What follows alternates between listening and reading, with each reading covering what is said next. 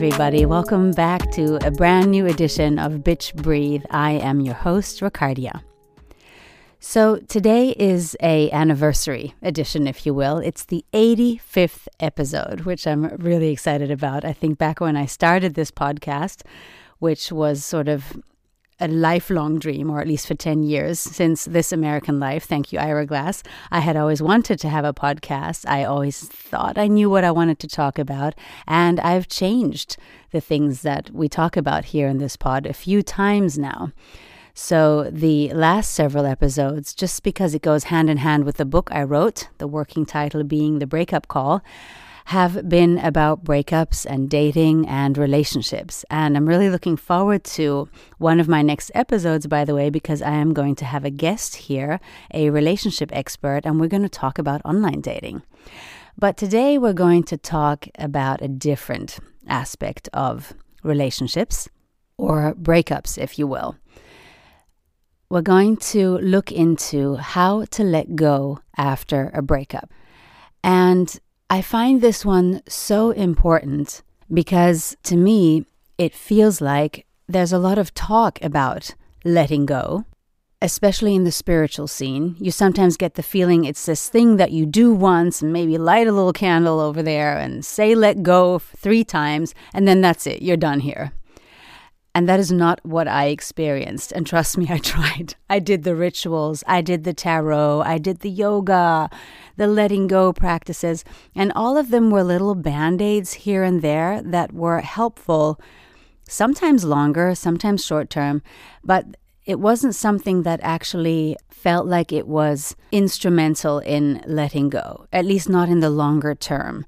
And I think that is really important, that we don't keep telling people that they should let go and not tell them, well, how are we supposed to do that?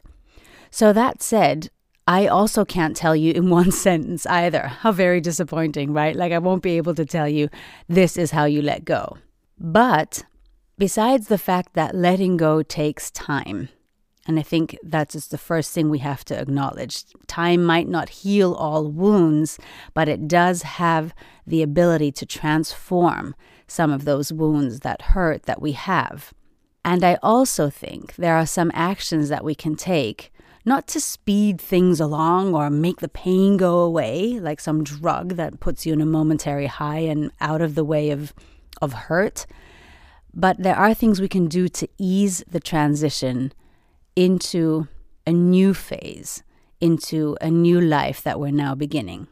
So after we break up, in my experience in talking to clients and also in my own breakup experience, I've found that a lot of times when we have a lot of information, when we do a lot of inner work, we want to make ourselves let go. Almost like it's something on our to-do list, and if we just do that, then everything will be fine. And the truth is, we can't make ourselves let go. Nobody can make us let go. And I'll probably say something about closure at a later time, but just to say this at this moment, you can't just close this like the back of a book. It takes a process. Just like you can't finish a book by not reading it, you kind of got to read the book if you want the plot and you want to know how it ends. And that means going through the pages. And in terms of letting go, going through the motions of sadness, anger, and all those emotions that go along with letting go of something that we kind of weren't ready for. Or even if we were ready for it, it's still hard to change up into this new phase of our lives. And something I said in one of my last episodes, and totally hop over there if you're going through a breakup right now or it's somehow on the horizon. There's a few episodes that hopefully can offer some advice there. But try not to solve this on the verbal level only. And again, I'm reminded of conversations I have with clients where they're kind of frustrated, like they're telling me, but I've done all the stuff, I've read all the books, I'm doing the meditations, and I'm working on this. And you can hear it already, the labor, the mass of verbiage coming your way. Yes, there are things people can say to us that become a game changer in that moment a little bit. And there's wisdom there and acknowledgement of what we're going through. But the actual transformation isn't done by the verbal, is it? It's often the energy that's being carried by the person who's saying it, or it's the fact that is this person saying this thing to me? But the solution, the letting go, isn't on the verbal level. And I know this can be disappointing to us sometimes, right? Like we just want to switch things around, find that one key sentence of wisdom where it's like, oh, yes, that's it. That's what I'm feeling. Now I can move on. There will be moments of that. I don't want to exclude those. In fact, I have books that did that for me. I mean, I wrote a book, so I do feel there is help in that. But just to sort of become curious or stay curious about solving this on physical levels too, even if that's just a walk in the park, whatever it is, change things up physically. Sometimes, after we've let someone go, it can become harder and harder to imagine yourself with someone else. And I'm not saying let go by hopping on to the next person. I had a pretty funny episode about that in my last episode. That's not what I mean. And I certainly don't mean to force yourself to start dating again, because it takes time before we can even get in any way close to that mindset. So don't force yourself to go out with someone else, but try not to exclude the possibility that you could maybe just experience something like a joyful dinner with another person. So what I'm asking you to do is to sort of expand your imagination, because our imagination is very limited when we're holding on to something. Think about it. If you're holding on to this, let's put this very, very plain, to this one idea of wanting strawberry ice cream, and then you get to the ice cream parlor, but they're out of the strawberry. You're like so married to this idea, like a child is married to getting something now, right? In those terrible twos, that you don't see that there's all these other flavors. And I realize this is a very infantilizing example. Couldn't come up with something better at this moment, but hopefully you get the idea.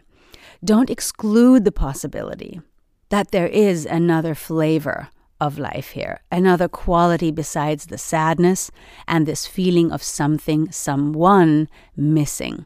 There's huge potential in just being open to it. You don't got to start dating. You don't have to pick the vanilla ice cream because strawberry's not there, but just being open to the fact that there are other options. And the fear of the new will creep in. Of course it will. You're going through this whole transition. Somebody you've loved or you stopped loving, but you loved at some point, is not here anymore. That's a scary fucking situation. And I'm not doubting that. And in fact, it can get so bad that it's almost like you'd rather go back to this situation you separated from and you had a reason, or they had a reason to let you go. You'd almost want to stay there rather than learn something new. And that is a very, very easy trap to walk into.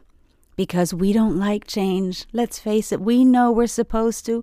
We know we're supposed to be this whole adapt or die species, right? Evolution. All these good reasons to accept change. That doesn't mean we're into it. That doesn't mean we want to. And that doesn't mean we're not going to look backward and wonder, was it really that bad? So try not to let this fear of the new dominate. It's okay that it comes in. It's okay that it's there. But look to your friends. Look to positive examples of where change was good in your own life, in your friend's life, in the books you read, the podcasts you listen to. Look for positive change role models so that the fear doesn't become the only information that guides your behavior and your process of letting go. Because letting go, when all we can feel is scared, is so much harder to do. One of the many tools I tried out myself and that I suggest to clients I work with is, do you have a spiritual practice? Is there a practice here? Think of the rituals maybe you have. Maybe it's not so much a spiritual thing. Maybe you love to read in the mornings or listen to your favorite radio show. Maybe there's a yoga practice you found incredibly transformative, or tried and true meditations that you have. Stuff that you used in the past, or things that are new that you want to explore. Get into those. You know the mind is a powerful tool, and it's even more a powerful tool if you can control it and not the other way around. So whatever your input is now, whatever your practices, your rituals, your routines are now, Look for those that work. Stay curious about those that are instrumental in your recovery, in your healing.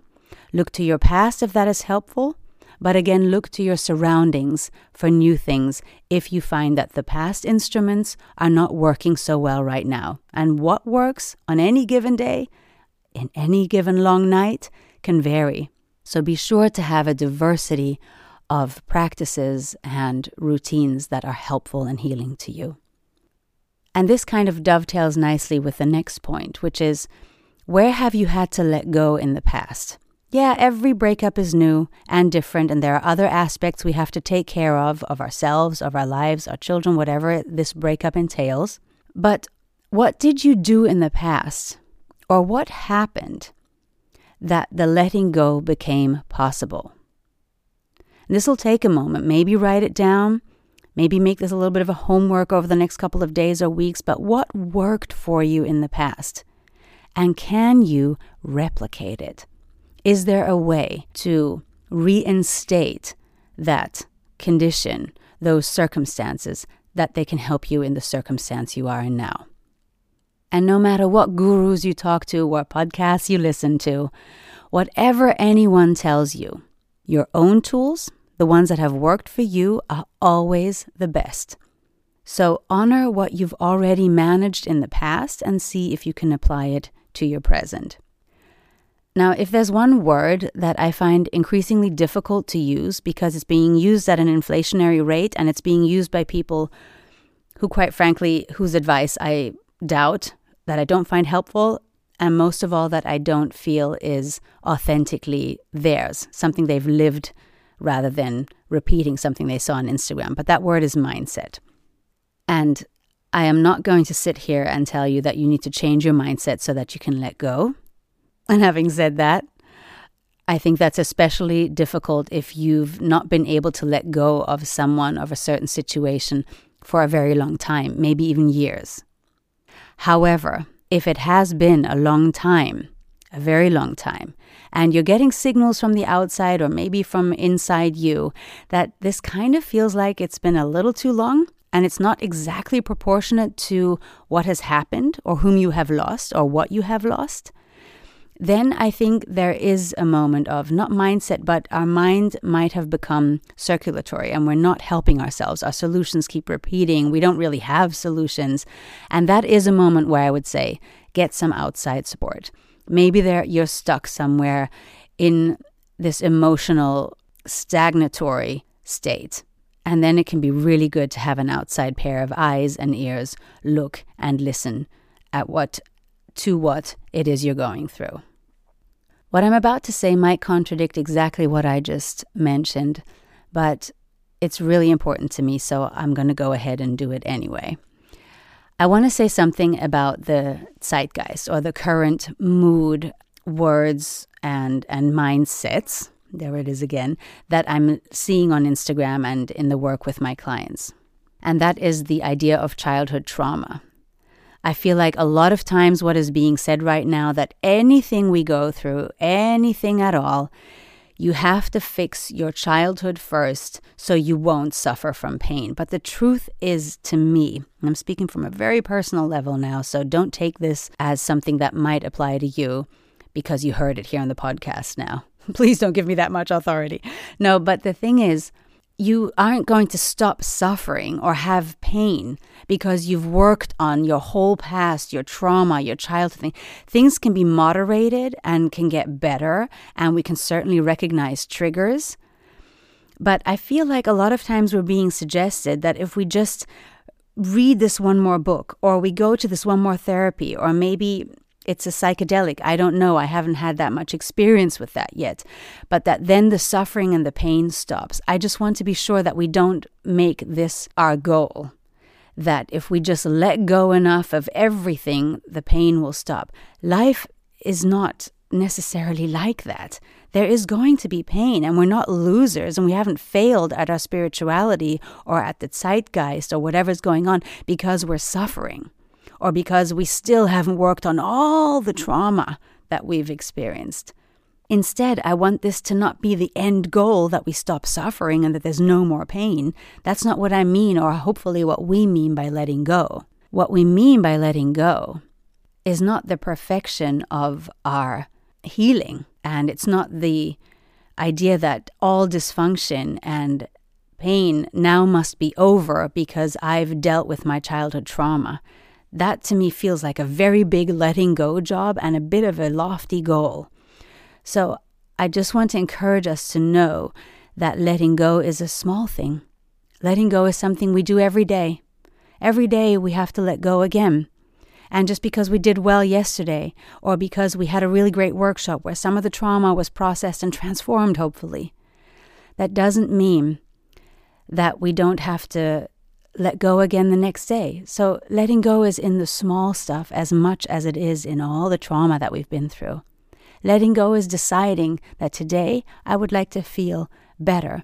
Today, I'm going to go and buy myself a coffee and take 2 hours to read a silly magazine, because that too is letting go. It's not just the big, the hard, the traumatic work. It's also in the small little steps that you by yourself can take every day, just by calling that friend, just by doing something nice for yourself. That too is letting go of pain. A little bit related to what I said about the zeitgeist. Absolutely feel free to disagree, especially if you are a professional therapist. Write to me, ricardia@thebreakupcall.com. But after my breakups, a lot of times what was being signaled to me is that I'm dealing with trauma, and this is like the absent dad for some of us, or the bullying in the playground, or whatever that is. And my thinking became, can't I just miss this person? Without calling in a long lineage of ancestral pain and generational inherited trauma. There is huge value in knowing our past, of course, understanding our triggers and being able to transform those. Huge value. I've done a lot of work in that regard with myself, with others, so I know that these things are super helpful, and that the fact that we have access to this information now is also super helpful. But sometimes I wished someone would just give me a break from all the inner work I'm supposed to do and just let me miss my boyfriend. This was my person, or girlfriend, whatever it is. This was my favorite person in the world, and I had to let them go because maybe they were a narcissist, or maybe they had different futures ahead of them than from what I wanted. Can't I just specifically, in this situation, be crying because this other person's not here right now anymore? And I want us to just open up the space for that. Because quite frankly, working on all the trauma and all the triggers, in addition to just missing this person, man, what are we asking of ourselves? Do all of this and find a new apartment and figure out custody battles and understand that we no longer have some of the life aspects that we really, really got used to? No. I can miss the life that I don't have anymore. I can miss the dreams that are now not going to be part of this person and me. I can miss my partner who is no longer here and not work on all the stuff for now. This is a lot of labor. It doesn't all have to be in one day. And it doesn't have to be perfect. You don't have to look great doing this. You don't have to, even if you're a coach, let's say you're a relationship coach, or you work with people with trauma, or you come from any of those many fields that have now opened up to healing, and you're not taking your own advice, yeah, well, you know what, get in line. Neither do I sometimes. But that is just where you are right now. It doesn't have to be perfect. And with all that is going on in this world right now, I think it's okay to insist on joy. That means knowing when your mind is going in circles, and to know how to disrupt this mental carousel. And how to do that? By doing things that you love, by spending time with the people that you love, and by giving yourself a break. You're letting go. And instead of what was there, there's going to be what feels like an empty space for a while. It's okay to hang out in there. You don't got to fix all of this right now and in a perfect way. There it was. The 85th episode. I want to take a moment and say thank you. I've gotten, especially lately with the breakup episodes, so much feedback from you that has been positive and that really, really encouraged me to keep going with this podcast and to keep working on getting my book published. And I don't take that for granted. So thank you for listening very, very much. If you want to reach out to me, if you're going through a breakup, you might need some, insights about it, write to me at ricardia@thebreakupcall.com, and maybe we can talk about this together. Until then, sending love.